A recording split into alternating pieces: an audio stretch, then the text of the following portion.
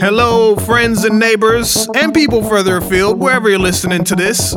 Welcome to season 2 of the Alive at 825 podcast. My name is Chris. A couple quick shout outs right away. Shout out to Sarah Nichols and MK Wynn, who helped me with season 1 and definitely will help me with season 2 as well.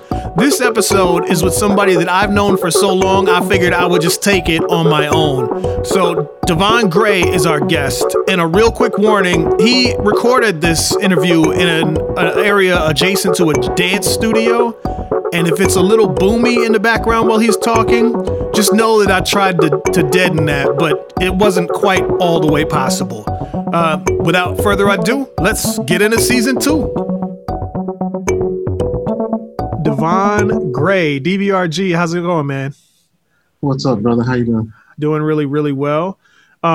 We are going to talk about the arts that you do, which I know is primarily music. And we're going to talk about the neighborhood that you're from, which I know is primarily Rondo, and sort of how those things intersect. But right now, tell me where you are right now. Like, what am I seeing in the background? The people who are listening to this can't see it, so let's get the describer. I'm in my office, which I call my creation space, in a neighborhood that I don't know. I've never given it a name. It's, I'm in between like 280 and Midway, so I don't know where I am. Some people call that like the furthest parts of Midway. I guess I don't know. I like to think it's Midway. Your council person over there is Mitra, so that's all I know. And y'all got some cool murals that just went down with that Chromosome project. I love all the murals. 2 years ago. I was out on a run this afternoon, and on the cool down, so many new murals. Love that. And Wes Winship just created that like giant, like 5-story tall mural, like a block from where you're at. That's like a depiction of I think it's like a train yard worker. It's seriously like 4 or 5 stories tall. Super awesome. Beautiful. Yeah, over off of Vandalia. If you're in the neighborhood of University and Vandalia, go up University from St. Paul towards Minneapolis and hang a right at Vandalia and just start looking around. You'll see some cool things.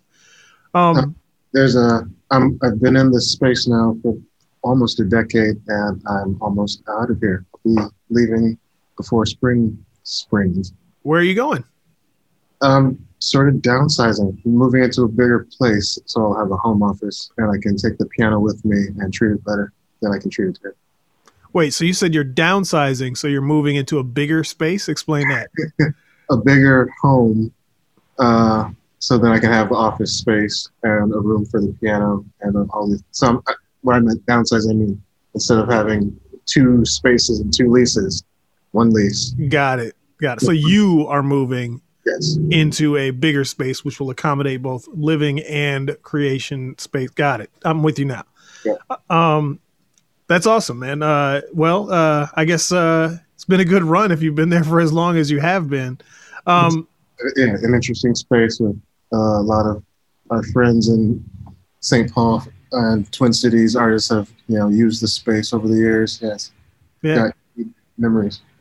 So, who the heck are you? Why am I interviewing you? Like, what makes you so special? Who am I? I'm one of your oldest friends in life. We've known each other since we were 5. Yeah, that's true. We've been in a band together for 20 years. Thanks to the pandemic, I kind of forgot about that. We've had a clean slate. Yeah, we've forgotten everything. We're new people now. Yeah, you are. You're leaving a whole lot out, of course. Like beyond that, like you are a classical composer and arranger. You have been a part of many other bands beyond just our band, High Respects, and you have a background playing quite a fair number of instruments. So why don't we start there? Like, how many instruments do you play? What instruments can you play? Can I play? I claim piano and keyboards. That's fair. I can play those, and I can play those in a pleasant manner. Yeah. Or a pleasing manner. I have played many of the woodwind instruments in my life. I think in like first grade, you were working on clarinet. Saxophone came first. So yeah, saxophone came first. And then flutes, and then clarinets, then oboe, then finally the bassoon. And the bassoon I still play, and I feel like I've got some mastery, some kinship with that big beautiful piece of wood. But then I also count electronics and synths in its own category, away from traditional keyboards, piano. Sure. That's like my whole world right now is just like, I don't know how to play piano or keyboard as you do, but there's like electronic keyboards that I love to mess with, Mm-hmm. and I make cool sounds out of there, and I make records out like that. So yeah, I'm with you there. You, as long as I've known you, which I believe is kindergarten. Yep, kindergarten. Maxfield, shout out Maxfield. As long as I've known you, you have been a musical person. You have, I think at that point, even then in kindergarten, I think you were starting to learn an instrument, probably your first instrument. Yep. Piano. And I think that from the very beginning that I knew you, you had some classical influence. Where like, I'm thinking back to my Maxfield kindergarten days, but where like Orville might be like listening to NWA at that time. You were playing, you were like aware of very different music. Where did that come from? Like you were clearly getting that from somewhere, or did you just gravitate towards classical music as a little child by yourself? No, it came from my teachers and mentors first. I feel like my natural gravitation was to whatever my siblings were listening to. So that was NWA and a lot of Prince, thanks to my sister, a lot of DJ Quick and other things that I should not have been listening to at that age. But, I had siblings who were like 10 years older than me. So that's, it's fair game. Yeah. Well, I mean, obviously there's no saxophone or clarinet or flute in like DJ Quick productions. So like where did that come from? Was it like, I was enrolled in band, so I had to do it? Or was that like, was there another influence in your family life that was introducing you to that music? No, it was all self-directed. I really don't know what the motivation was. With the piano, it always seemed clear because I grew up in a house, fortunate to have grown up in a house with the piano. Because again, some of my older siblings had dabbled, but they didn't put the 10,000 hours in. They gave up long before that. Yeah, that's me, man. I grew up in a house with pianos too. My grandma had a grand piano in the living room of her house. And my mom had like just a stand-up piano, but had like, they insisted on a house that had piano windows so they could actually put a piano in a dedicated space. And so it's important in our household too, but I can't play you. I don't know how to play it. I could not read you the music. I mean, I'm sitting in front of a keyboard right now. You can't see it. It's just off the screen in our little Zoom meeting here, but like, I don't know what I'm doing exactly on it. I know what the notes are, but I couldn't like play you a thing. Sure you could. You could play us anything you wanted to, and that will be a thing. I might want to play you some complete nonsense then. That's what I've made my life into, is just playing complete nonsense and getting compensated for it sometimes.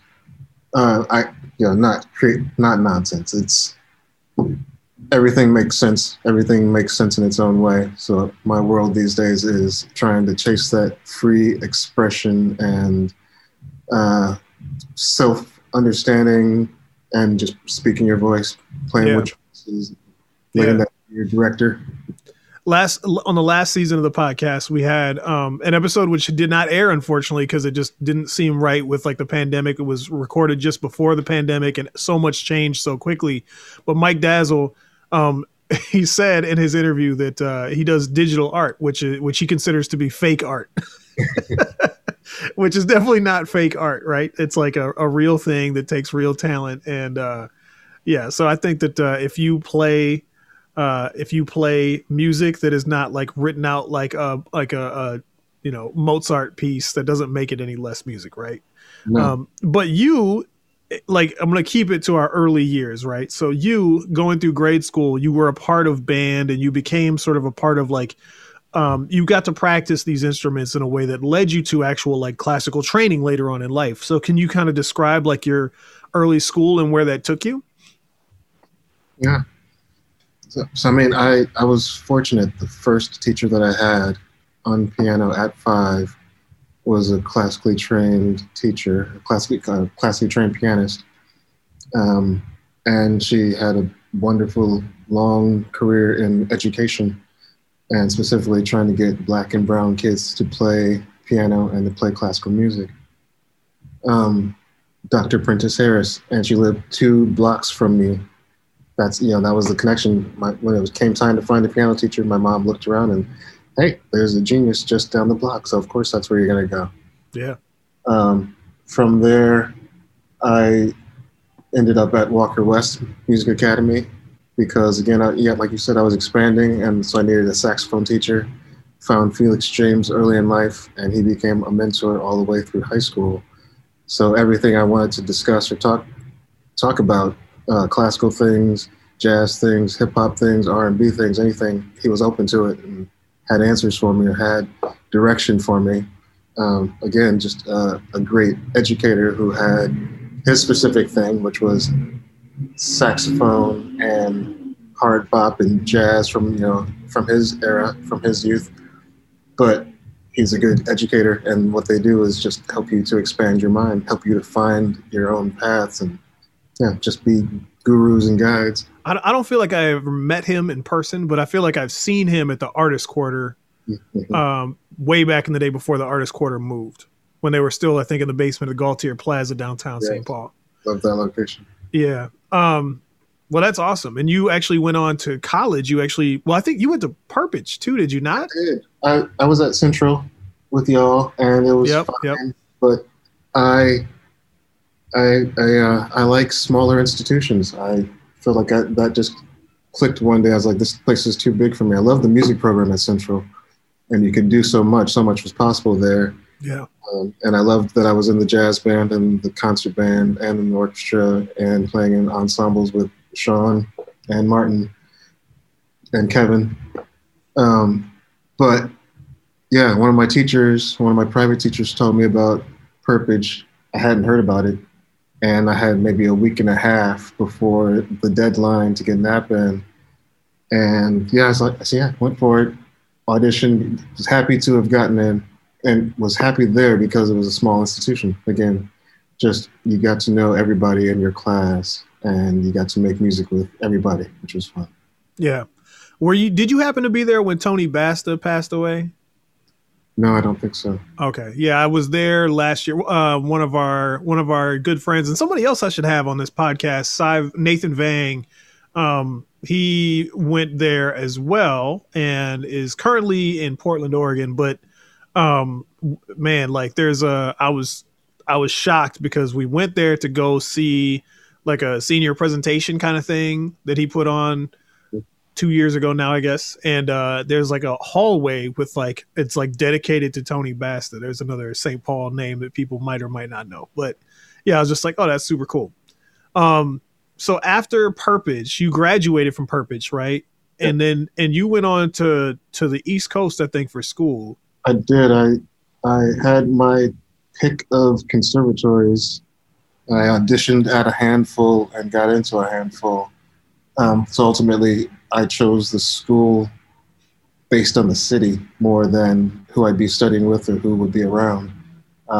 Going from Minneapolis to Manhattan felt a little intimidating. I thought I might get swallowed up again by an institution being too big.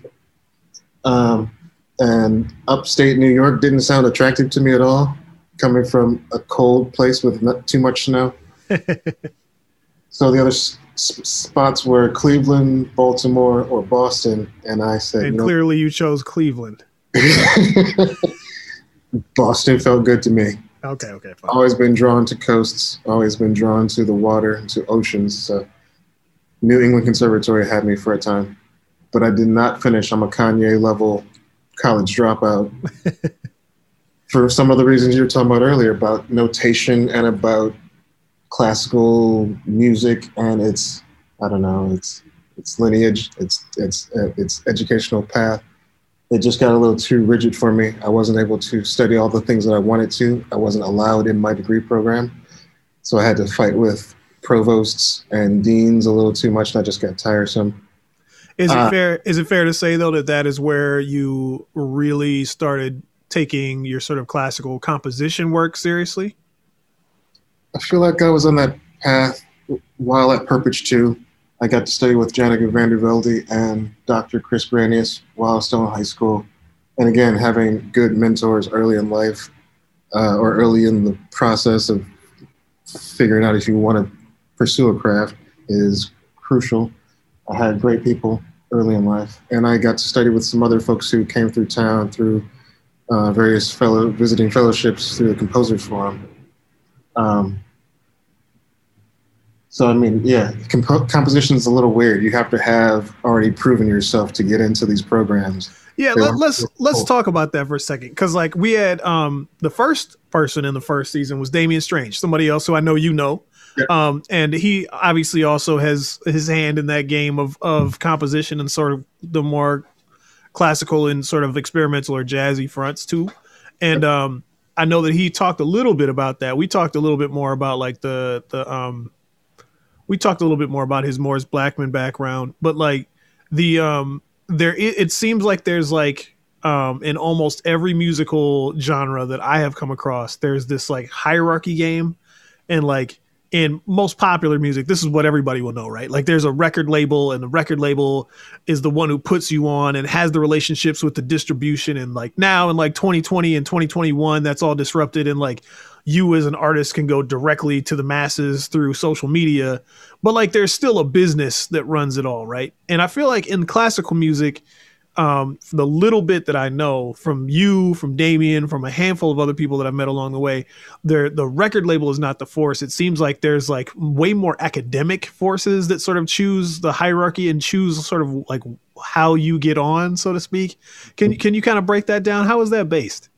Yeah, the sort of structure is the same, or in a lot of ways, while you're in the institutions, while you're in schools.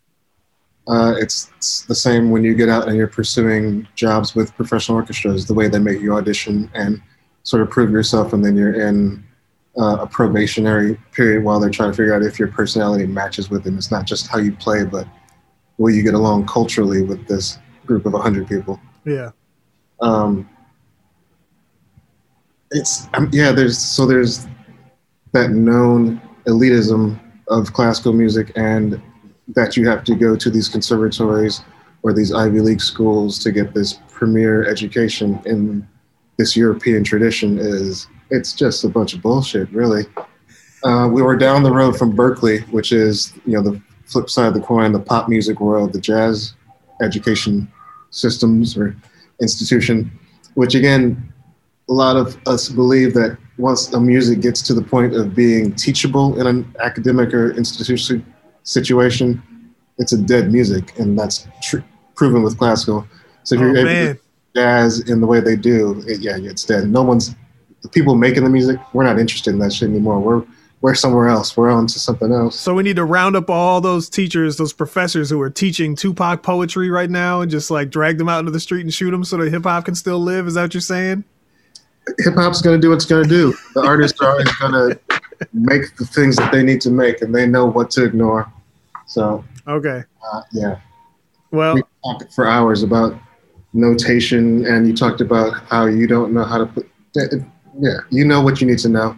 Same as I know what I need to know to make music, and a lot of it that I've had to do is to unlearn things that I was taught, forget about the rules, and try to find what are my rules. Sure. It just takes work and it takes time. Sure.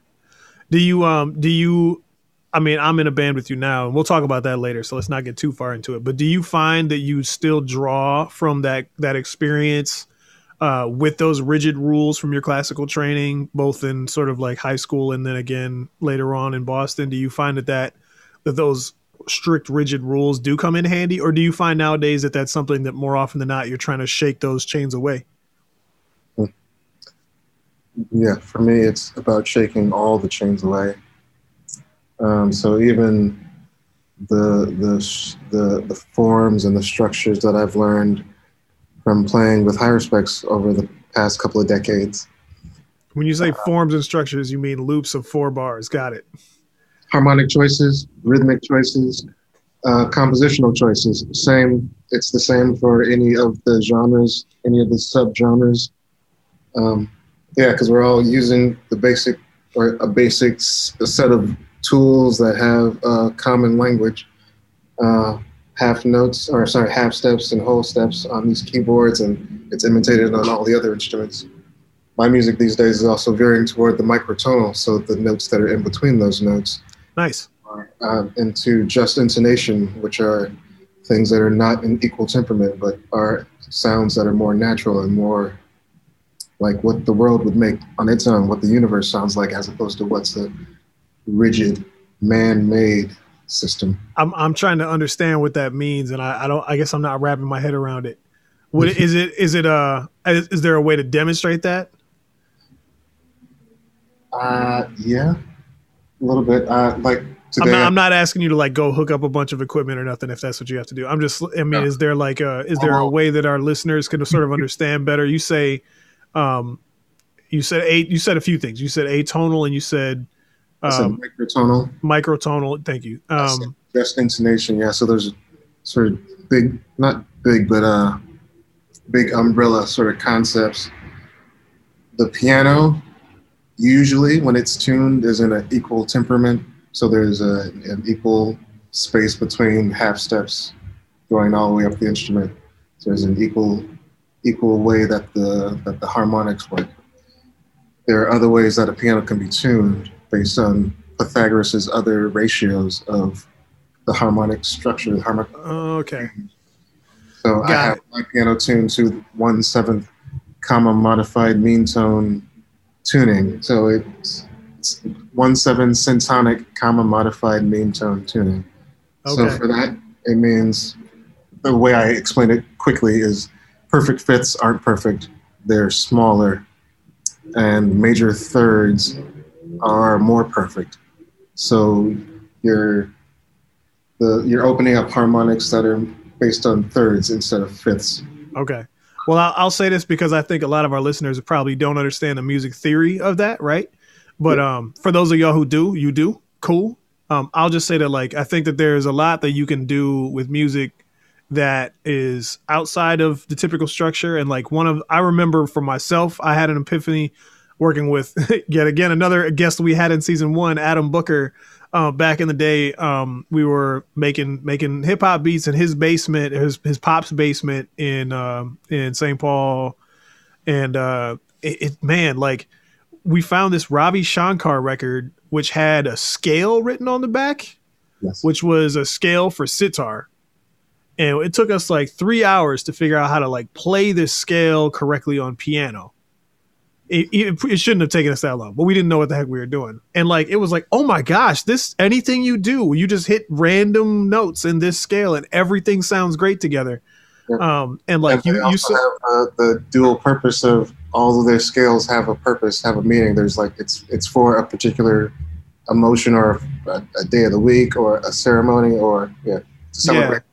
Yeah. Anything that we did sounded great in that scale, and we recorded some sitar notes from that record, of course, because sampling is what people do, and then we restricted ourselves to that scale, and we had so much fun playing in that more restrictive space, and it was just different than anything else that we had played with, and it ended up being like a really cool track on a record that we did with Twisted Linguistics. So yeah, it's fun to have a different palette, so to speak, and it sounds like you're playing with a palette that's maybe a little less common, so that's really cool. If a sitar player were to stumble into my space, they would have a better time playing with this piano tuned the way it is than a standard tuning. Okay, awesome. That's amazing. Like everywhere in the world, the folk music, the local music is based on more of this kind of tuning than the stuff that we're used to in the West. Okay. Well, let's talk about, that's like a good segue to what I wanted to talk about next, because everywhere in the world, you've spent some time over the last few years, pre-pandemic, of course, doing some traveling, both sort of for yourself, sort of maybe soul searching, and also I think because you had some musical excuses to go. What do you think that you musically have taken away from your travels? Do you feel like you have brought something back home with you that that you would never have found had you not gotten outside of Minnesota, outside of the United States, and gone to travel? That's a good question. I love that. Huh. You can also humble brag now and just tell everybody where you went if you want. I mean, no matter where I go, I mean, music is the universal language. So people are interested in the fact that I make music and they want to hear it. So that's an invitation, and that's always a good warm feeling. And then they want to tell you that they play music, and then they want to play music with you. And that's always a beautiful way to start friendship and communion. I mean, I've been in Europe. I've toured with friends supporting their work. I've had the chance to visit South Africa once, touring with a friend that I was touring with, and I most recently was in Southeast Asia, and on that trip I was getting to share some of my solo improvisations and electronic noodlings, and again, just very welcomed to do whatever I wanted to do, and it was accepted and loved, which is always a good feeling. Come back is always a thing you want to hear. That's amazing. Yeah, I mean, I'm there to be myself, obviously, but also to listen, to smell, to taste, to touch, to use all my senses, and to hopefully find some expansion, find room for other pathways to be opened up. I mean, I've been a fan of music from all corners of the world all my life, so getting a chance to see folks in Thailand playing music that I've heard was fun. But also, the thing that I wasn't expecting was walking down like the strip and hearing music coming from all sorts of venues and bars. How much sort of like karaoke style music was going on, like people playing like Beach Boys covers perfectly, playing Herbie Hancock fusion tunes from the 70s perfectly, but having a good time doing it. So again, still finding a way to be yourself and follow that self-expression, but having fun with this beautiful depth of American musics that we have and that we've gotten to share with the whole world.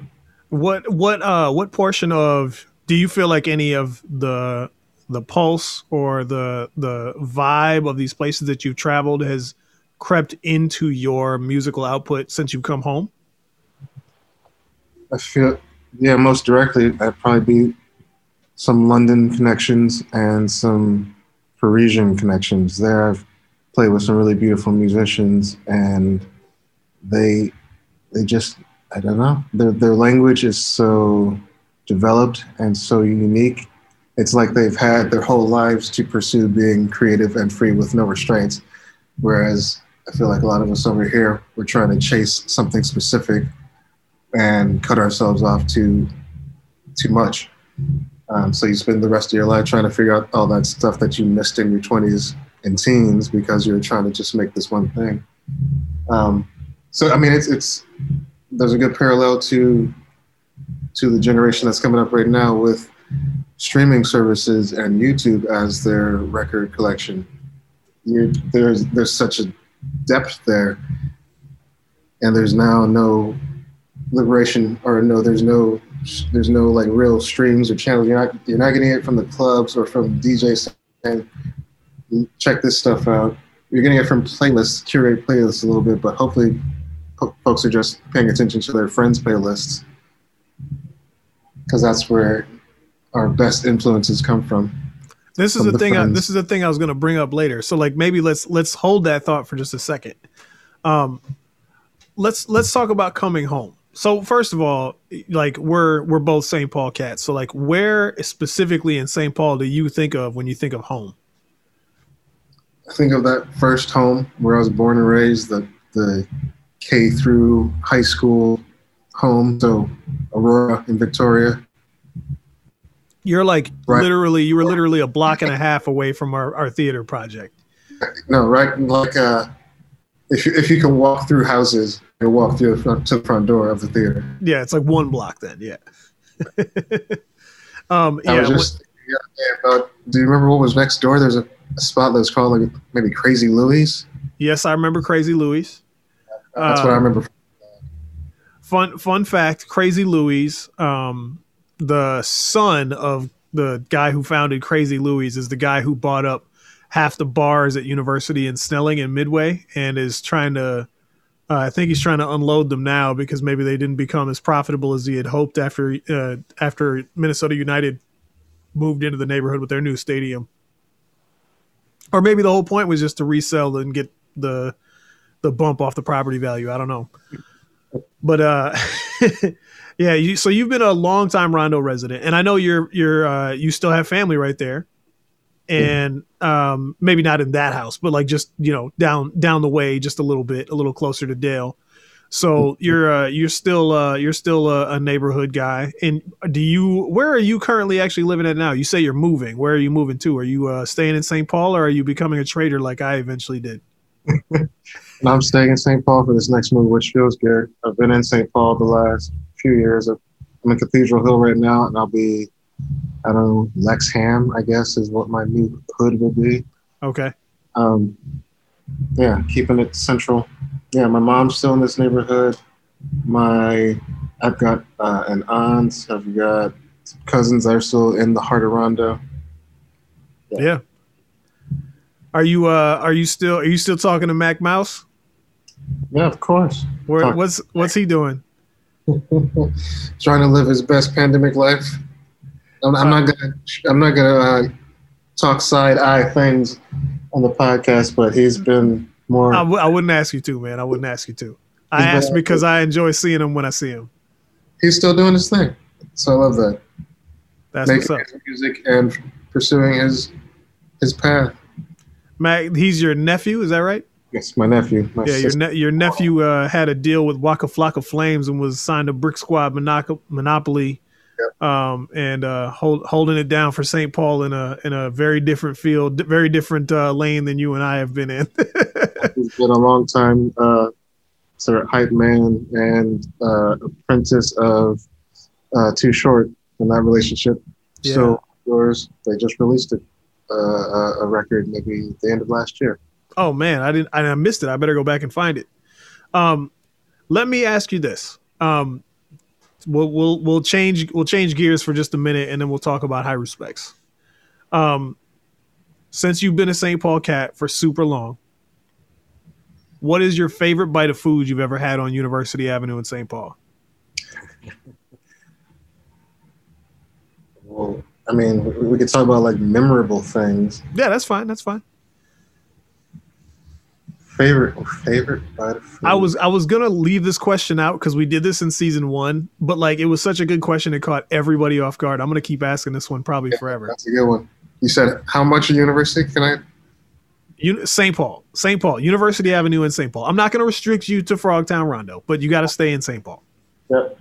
Well, there's a fondness and good memories of Porky's for sure. Yeah. So I mean, burger, onion rings, and strawberry shake. You give that all in one bite. That's a bite. But kicking it to today, but also a childhood connection. What was called, I believe, Caravel Chinese restaurant in our youth is now owned by the son of those folks, and it's now called Nong Bistro. Yep. It's one of the dopest spots in all of our cities. Yeah, shout out to Nong. These guys are supporters of our project as well, and have been gracious enough to also assist with Frogtown Radio. I think that they are the hosts of the actual physical tower for WFNU, if I'm not mistaken. So there's a lot of things I love on it. I love everything on that menu, but favorite bite might be the rabbit dumplings. Oh, that's a good one. I think Damien also said naan was like one of his favorites, and I think that he had said that there was an oxtail pho or something like that. It might be, my memory might be wrong about that. That's right. And they also have a veggie pho, which I love, mushroom based. So good. Yeah. Oof. Yeah. And classy. They play vinyl. The cocktails are great. Yeah. Post pandemic, we'll have to go kick it. I'm trying to get people to understand that like you can almost do like a bar crawl through that stretch of Frogtown Rondo. Like if you're willing to hop across the street every now and then, you can make it happen, because Demara's got a bar and like really good Ethiopian food, and they're like right there, like literally 3 doors down, like next door to us. Yeah, love and the then veggie. there's naan, and you can keep going down. There's now that banquet hall across the street. So yeah, you can make it happen. And what's your answer? What's your favorite bite? My answer was I like the special, like the special as in everything included for at Trey Chow. No, fair, nice. But there's a lot of great food right there. I really can't hate. I would take, man. Because it's right next door to Victoria Theater, and because it's housed in the building with A La Francais, our friend MK's bakery. Demra's got like great Ethiopian food. And like we have had pre-pandemic again, of course, we've had a couple of meetings there where we've gotten like the meat platter and the veggie platter. Like it's like everything they do in two different dishes. And like I love their veggie platter. Like it's just so good. And it's a lot of food. And like for people who don't know Ethiopian food, it like you don't have to be a vegetarian to love this. You know, it's so good. Plus anything with just a lot of naan bread, you're going to be fine. So it's great. Yeah. my dear brother Davu Seru, who also lives a block from there, at Charles and Avon, was playing music pre-pandemic at Nong pretty regularly. But he was also occasionally curating like a group of Black creators and artists in town. So it'd be like me, him, Damien, maybe Monkwe, sharing those platters, and just the veggie. I miss that veggie platter. Yeah. All right, let's go back to talking about music, and I guess in this case we'll talk about some music from the neighborhood. We have known each other for a super long time. You grew up in Rondo in Frogtown. I grew up sort of on the border of Midway in Frogtown, hence my Midway Rise Up shirt that I'm wearing today. I feel like we were going to always gravitate towards each other musically somehow. And it just so happened that it worked out in our band High Respects. You came on and, Sean McPherson and I had been doing it for a while. You came on and joined us a little bit later playing keys, and have become obviously like a very, very, very, very important member of the band as far as defining our sound. In the studio, I feel like you have this ability to like completely transform what we did in the demo into something brand new. So like a lot of times we'll go into the studio and we'll record scratch versions, you and I, because like we really need the drums and the bass to be on point. And at the end of the session, like it'll be like, okay, so the vocals will be tracked next Saturday or whatever, and then like the guitar and keyboards will get their own session some other time. And one of my favorite things about recording in High Respects right now, in the way that we're doing it in the last like 5-10 years, is that we old, don't worry about it. Is that it's like a weird little Christmas present to hear like I know what the song sounds like roughly because I have a demo version, but then like we get the closest is you're gonna get to final version pre-mix after you come in with your keys, and it's usually you, and then Josh, our guitar player, will also do his thing too. But the thing that we're never quite sure of is what you're gonna do. Because the thing is, like, when we perform a song live, and a lot of these songs we've performed live in some fashion, or if you're rehearsing a song, a guitar player has this guitar and has a bunch of pedals and can kind of like give us a facsimile of what they're going to do. Yep, there's a palette of options available. Right. It still can get into the hundreds and thousands, but just a couple of pedals and an amp and a guitar, you can get a long way. And of course, there's a possibility that they may want to layer some things, right? But like generally speaking, like we know that our guitar player, Josh Peterson, is going to do this thing. We kind of know what it's going to be. But like we could rehearse a song 1,000 times and I still don't exactly know what your part's going to be, because you always have a main part that we know and then a bunch of other stuff that is going to be in layers that you're going to record, that because you only have two hands, you can never play live in rehearsal.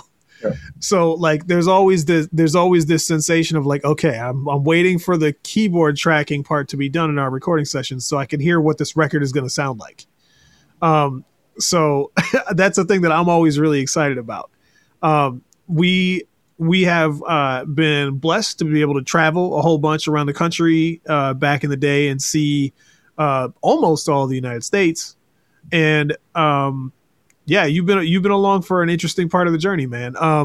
I think that my favorite memories of having you in High Respects almost all stem from the road on the way home, or there's a specific trip. We did a whole trip with Lyrics Born where you and I were like, we're eating barbecue every day. And it was a great trip because we went from Portland, Maine, all the way down to Orlando and then over to Texas. And that means that you hit Carolina whole hog country and you also get Texas brisket. Yes. Some Florida weirdness in between. Yeah, some Florida weirdness. What is Florida barbecue? Can somebody please tell me what Florida barbecue is supposed to be? I lived in Florida for a brief period of time, and I do not know what it's supposed to be. If somebody could tell me what Florida barbecue is supposed to be, I would greatly appreciate it. It better not be swordfish. Mahi mahi. I'd be better with that.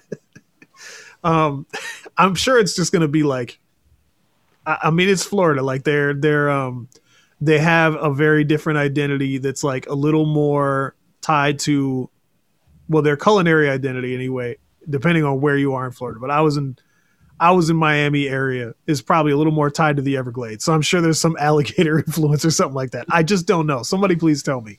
I had forgotten about the barbecue tour. We always hit the best food spots on the way home or on that barbecue tour. That whole tour was good. But the gastronomic tour that stands out the most because it was like a nice concise number of dates and it was a good number of cities, and we had this theme was the sushi tour when our engineer Joe Mabbitt joined us for our dates playing with Cake and the Walkmen on the West Coast. Yeah, that's right. We started in LA and then in Vancouver, and yeah, you can easily have sushi in all those cities up the coast, and it was the best in Vancouver, I think. Yeah, absolutely. That was a very interesting tour, and I always love to tell the story of how we got on that tour. Yeah, that's a good one. So I'm gonna tell it now. We had High Respects played our very first show or maybe our second show ever in San Francisco, and it was not a great show. Like, let's be honest, it was like a very poorly attended show at venue. Yeah, at a weird venue. Not bad, but good bar. Yeah, we learned like halfway through that it was a gay bar, which is fine. Like, but as we were just growing in our profile, like that's not a demographic that we had marketed to ever. We just hadn't. If it was now, we probably would do things differently, but we just hadn't. And the whole show, there was this woman in the front who was screaming at us, asking us to play random songs. And like the wedding DJ's worst nightmare, like play Cypress Hill, that kind of thing, Rebirth! Just random. And after the show, this guy comes up and is like, "Hey man, I just I want to apologize for my wife was pretty obnoxious up there, and I'm just really sorry." And we're like, yeah, whatever, man, cool, yeah. Anyway, if you guys have like a manager, do you have like a business card? And I'm like, yeah, sure, whatever, man. And I gave him our manager at the time, Vicky. I gave him her phone number, and the next day, she like calls us freaking out because that was the lead singer of Cake. So random. Yeah, but not really, because that's the Bay. Yeah.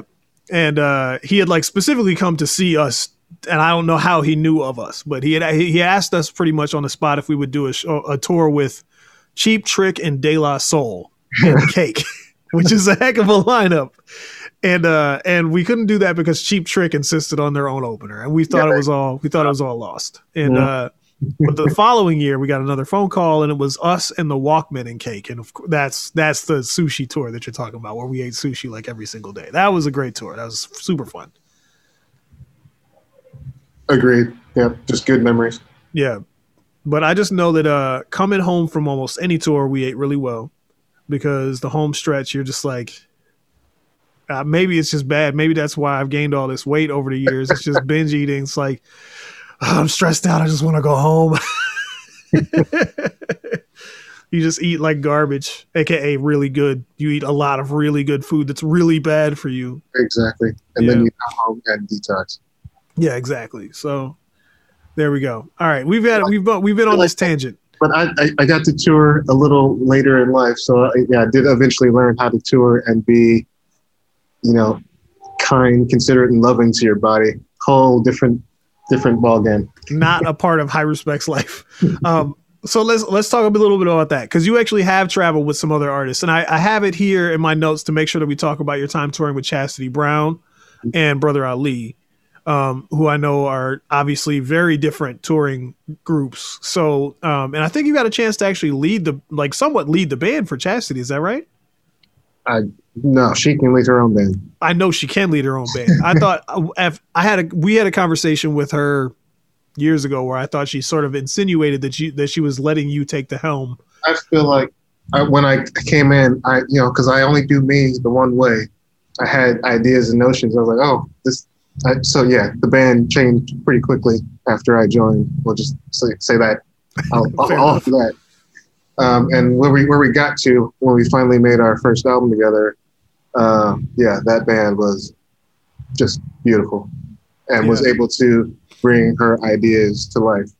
So, and you got to tour across much of the U.S. and a good chunk of Europe with her, did you not? We played a few beautiful places and beautiful shows in the U.S., but mostly it was abroad for us, and as a duo mostly. So it was her music and me as accompanist and backup vocalist, humbly offering my vocals.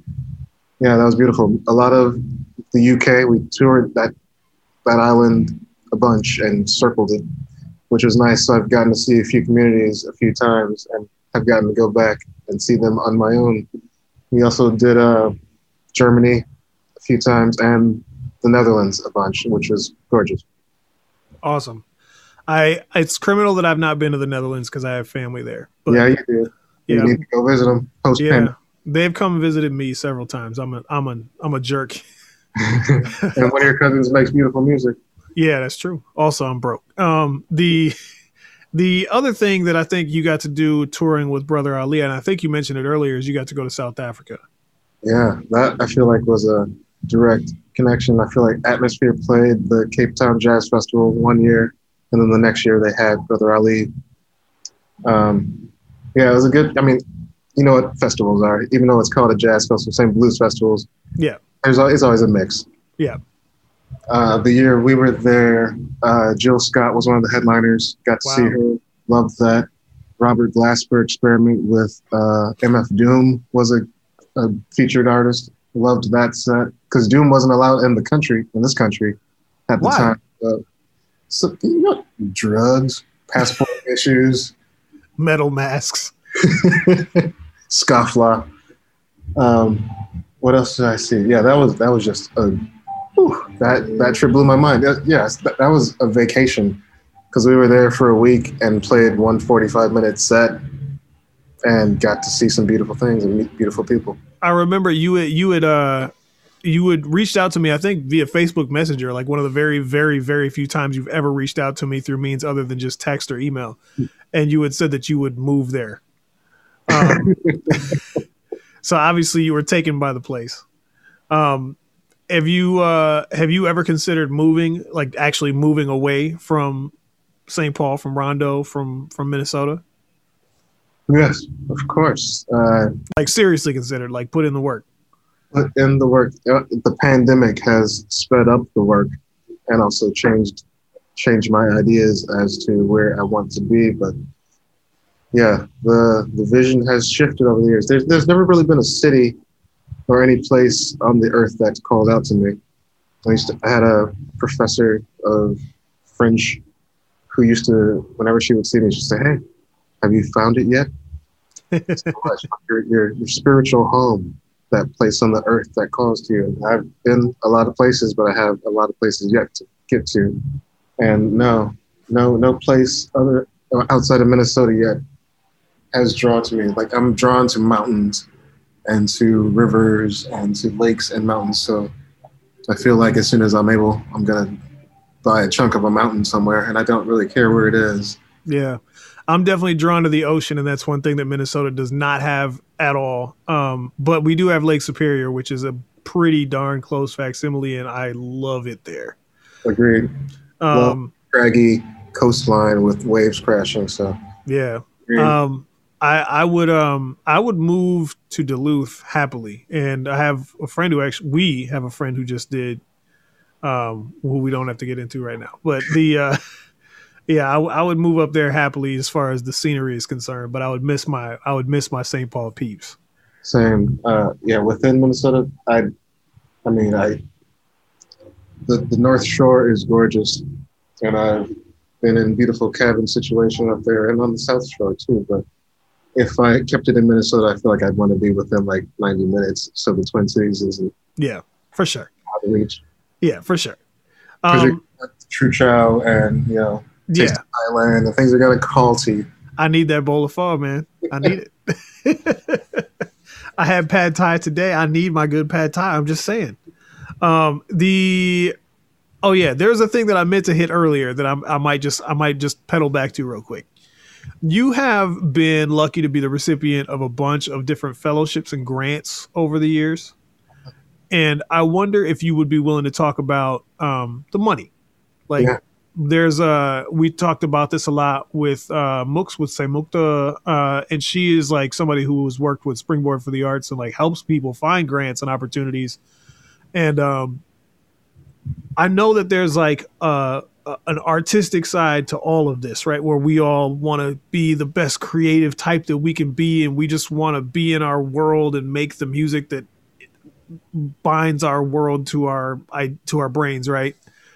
But then there's also the side that like is like the lights got to stay on, and like that studio that you have in the background right now is like looks pretty cool, and you got a piano in there, and like that's great. But like if you're not working a 9-to-5 job, that's all got to be paid for somehow. So like, do you find that like the writing grant applications and applying for these fellowships that actually help to pay those bills, is that a major part of what you do? Is that like a chore that you have to do? Is it something that you enjoy doing? We are in the height of what I call application season. Yes, we are. So from January 1st to June 1st, there's a lot of things that have application windows open, fellowships, grants, residencies. That's always been a part of my understanding of the composer's life, specifically more than, pop musicians or jazz musicians, but that's always been a lie. All of these grant opportunities and residency opportunities are open to everybody, no matter what kind of art you're making, no matter what your educational background is, or what your if you're an autodidact or if you studied somewhere. Doesn't matter, because ultimately at the end of the day, it's either you make good art that is engaging to people, or it's the other stuff. So then at some point you just have to learn how to write well about yourself, and it gets tedious having to think about yourself in the ways that they frame things, but they're just really wanting to get to know you. And the more you know yourself, and the better and clearer your language becomes, and it's just expressing, this is where I am. This is where I am right now. This is where my art making is. This is where I'm coming from. This is what I've made. This is what I hope to make, and this is what I made. It's really easy math when you think about it. People put too much stock into grant speak and thinking that they have to jump through these hoops and connect to these rubrics in a certain way. That's a lot of bullshit. You just need to write honestly. I know some people that would strongly disagree with you there. I've sat on panels and reviewed hundreds of grant applications and fellowship applications. Again, that's the best way to learn how to write them, is to review them. You see paths and patterns, and you can see a bullshit application. You can see someone who's actually put the work in, and you get to believe, I can see that this art is going to be made. Really, that is another factor. Is the art going to be made regardless of if you get this money or not? That goes a long way. If it's the money would be nice, but this art's going to happen regardless. I feel like that's helpful if we can express that energy. Yeah. Do you have any tips or pointers for maybe aspiring musicians in whatever genre if they're looking at trying to fund their careers? Because I mean, we're maybe past that era where like a record label is going to be the ones to pay you a big advance so you can support yourself. Nowadays, it really is a lot of times up to an artist to either just make those direct sales happen or find that funding through grants, fellowships, residencies. What advice do you have for artists who are choosing to go that direction? Exactly. It depends where you are in this country. In Minnesota, we know we have a greater pool to draw on arts legacy funding. So the State Arts Board has trouble getting through their budget in a year. They have excesses of funds to give away. That's not the case for folks in California or Mississippi. But there are national awards and national things. They get harder to win if the pool is bigger, but still possible. Advice, I don't know. I mean, for me, it's always, I've followed some of the models of my teachers and their peers and generations before, where it's a third of your income you're thinking about as coming from grants and fellowships, hopefully. Another third coming from teaching, and another third coming from commissions and direct art making, direct commission projects. So that's what I've been aiming for over these last 5 years specifically and going forward. For me, the teaching chunk is more guest lecturing, clinician work, and occasional private students, but I've never wanted to be a teacher, so it's always, I do it if they come to me looking, but I'm not looking for those gigs. Sure. Always happy to be in the classroom, but no, they don't need me. Sure. And then, I mean, really, there can be another revenue stream once you get things rolling. That can be your merchandise, that can be your albums, that can be your scores if you're selling things like that. And now that we're dealing with a lot of streaming situations, you should be looking for sync rights with your performances that are happening online and being streamed. You should be looking for you should be looking for your money in all the places. Make sure your licensing agencies know where your music is being performed so they can chase down that money for you, the pittance that it is. You never know, though. I mean, it may be a pittance right now, and then somebody somewhere grabs it and restreams it 1 million times. Like, it's just amazing. You just don't know. Possibility. Yeah. So yeah, take that wise advice from Uncle Devon Gray right there, ladies and gentlemen. Like, think about your money, artists. Like, you need to, even if it's maybe just a little tiny streaming opportunity, you may need to think about it. Like, it could blow the hell up. So, all right. Well, awesome, man. I appreciate it. There's only one more thing that I wanted to talk to you about. And, it's a thing that has stuck with me for the last couple of years. 'Cause, 2 years ago, you hit me up saying that you were doing something at the Children's Theater. Mm-hmm. And we brought our son Vincent down, who at the time he had just turned 4. And no, he was 3. He was still 3. And it's hard to get a 3-year-old to sit through just about anything in a dark room without making a ton of noise and annoying people. And he really loved this show. Can you tell us a little bit about what this was that you were doing at the Children's Theater and like how you got involved with it? Yeah, that again was like a referral situation there. They had a production coming to the theater with specific needs musically for who was going to be in the pit, what the band needed to be. And the folks at the theater looked around and said, you know what? Well, I'm trying to be politically correct here. Basically, they wanted someone black to be playing the music of Bob Marley as opposed to someone white, and I am here for that energy. So I got a call asking if I'd be interested in being the band leader for the production of Bob Marley's 3 Little Birds. And I am happy that I said yes to that gig. It's not the kind of gig that I would normally say yes to, because it's playing one show 55 times the same way, and they want you to play it the same way every time. But, you push back a little bit and say, you know what, but this is real music. We're playing real music. Can't you recognize that? And they say, yes. So then you nudge things a little bit, and then you get to open up and turn it into a real gig. Yeah. And we had a beautiful time playing that. Well, it was a great production, and at the end of the night, they introduced the band director. That would be you, and you get to stand up and turn around and stick your head out of the pit, which blew little young Vincent's mind, because like the whole time he's watching what's happening on stage, and he realizes that there's a hole in the front of the stage, but he doesn't realize that there's a band in the bottom of that hole, and you stick your head up, and he recognized you, or just your head, and he flipped out about it, which was pretty great. And you were kind enough to take him and actually see the pit and see where the band sits and all that stuff, which he loved, and he was bouncing off the walls. But like, that's another one of those experiences. Like, I hope that that's the sort of experience that'll make him be into music, right? Absolutely. So I appreciate you for letting him see behind the scenes, and for showing us behind the scenes as well. It was fun for us too, but I know it was mind blowing for him.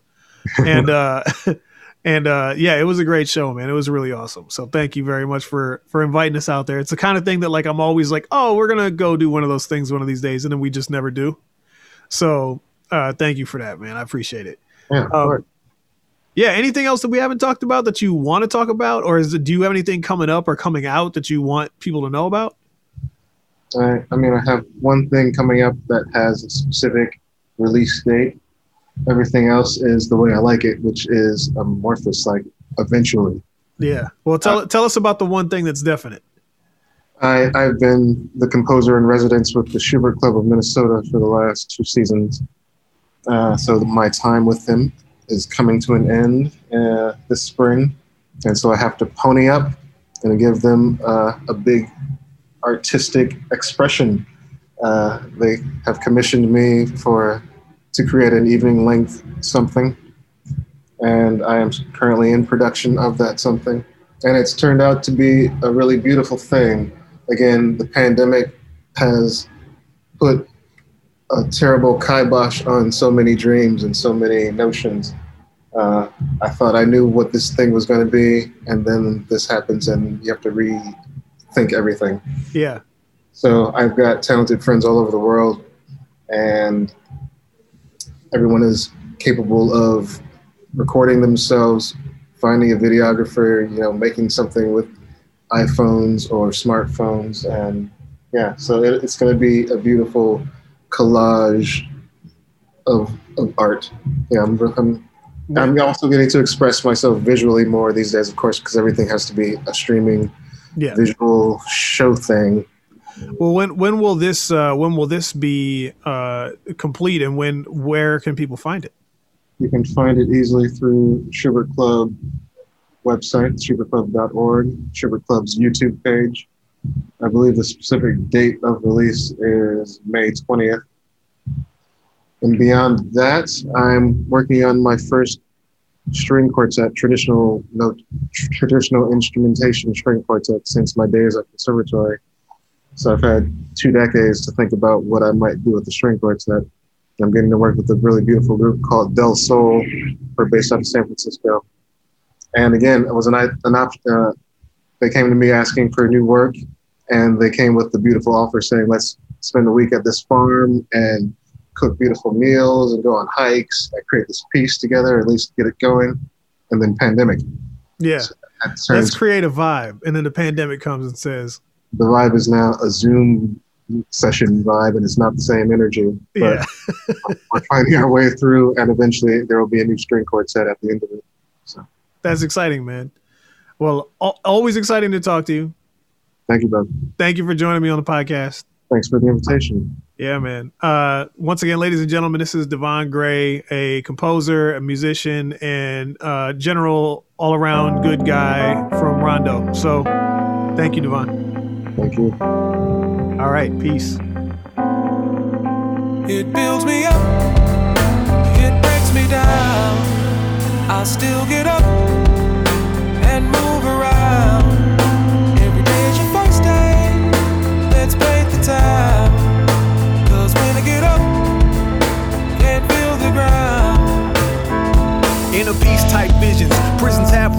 white walls on my Lincoln got miles. Envisioning night falls, the day is going wild. The sky can falls down like the eyes of a tired child. So where do we go then, and what are we supposed to do? Cling to your home kin, those that hold you. In the old days, the things that would fold you would be attacked, you be avenged like some old fool. See, we were born free up and burning, so the more we learn it, molded by the whole wide world, the code turning, and die with broken shoulders, weight of a life lived. Some will live longer, cause some of us stay kids. We have our own religion, don't all keep the faith. That's why I got visions and need to meditate. De La Soul said that we got the highest stakes. Sometimes coming in is the greatest escape. It breaks me down. I still get up and move around. Every day's your first day. Let's paint the town. Cause when I get up, can't feel the ground. We all wish for small bits of solace to flitter and fall, swish, whisk away all this. So when venomous thoughts slither across your conscience, just drop the blades and straight shave the nonsense. I've been trained on conquest that'll tame confidence. In my lane, no contest, an insane optimist. In a populace of popular kids with the props and positive gifts. I'm about as odd as it gets. Honest, I'm on this.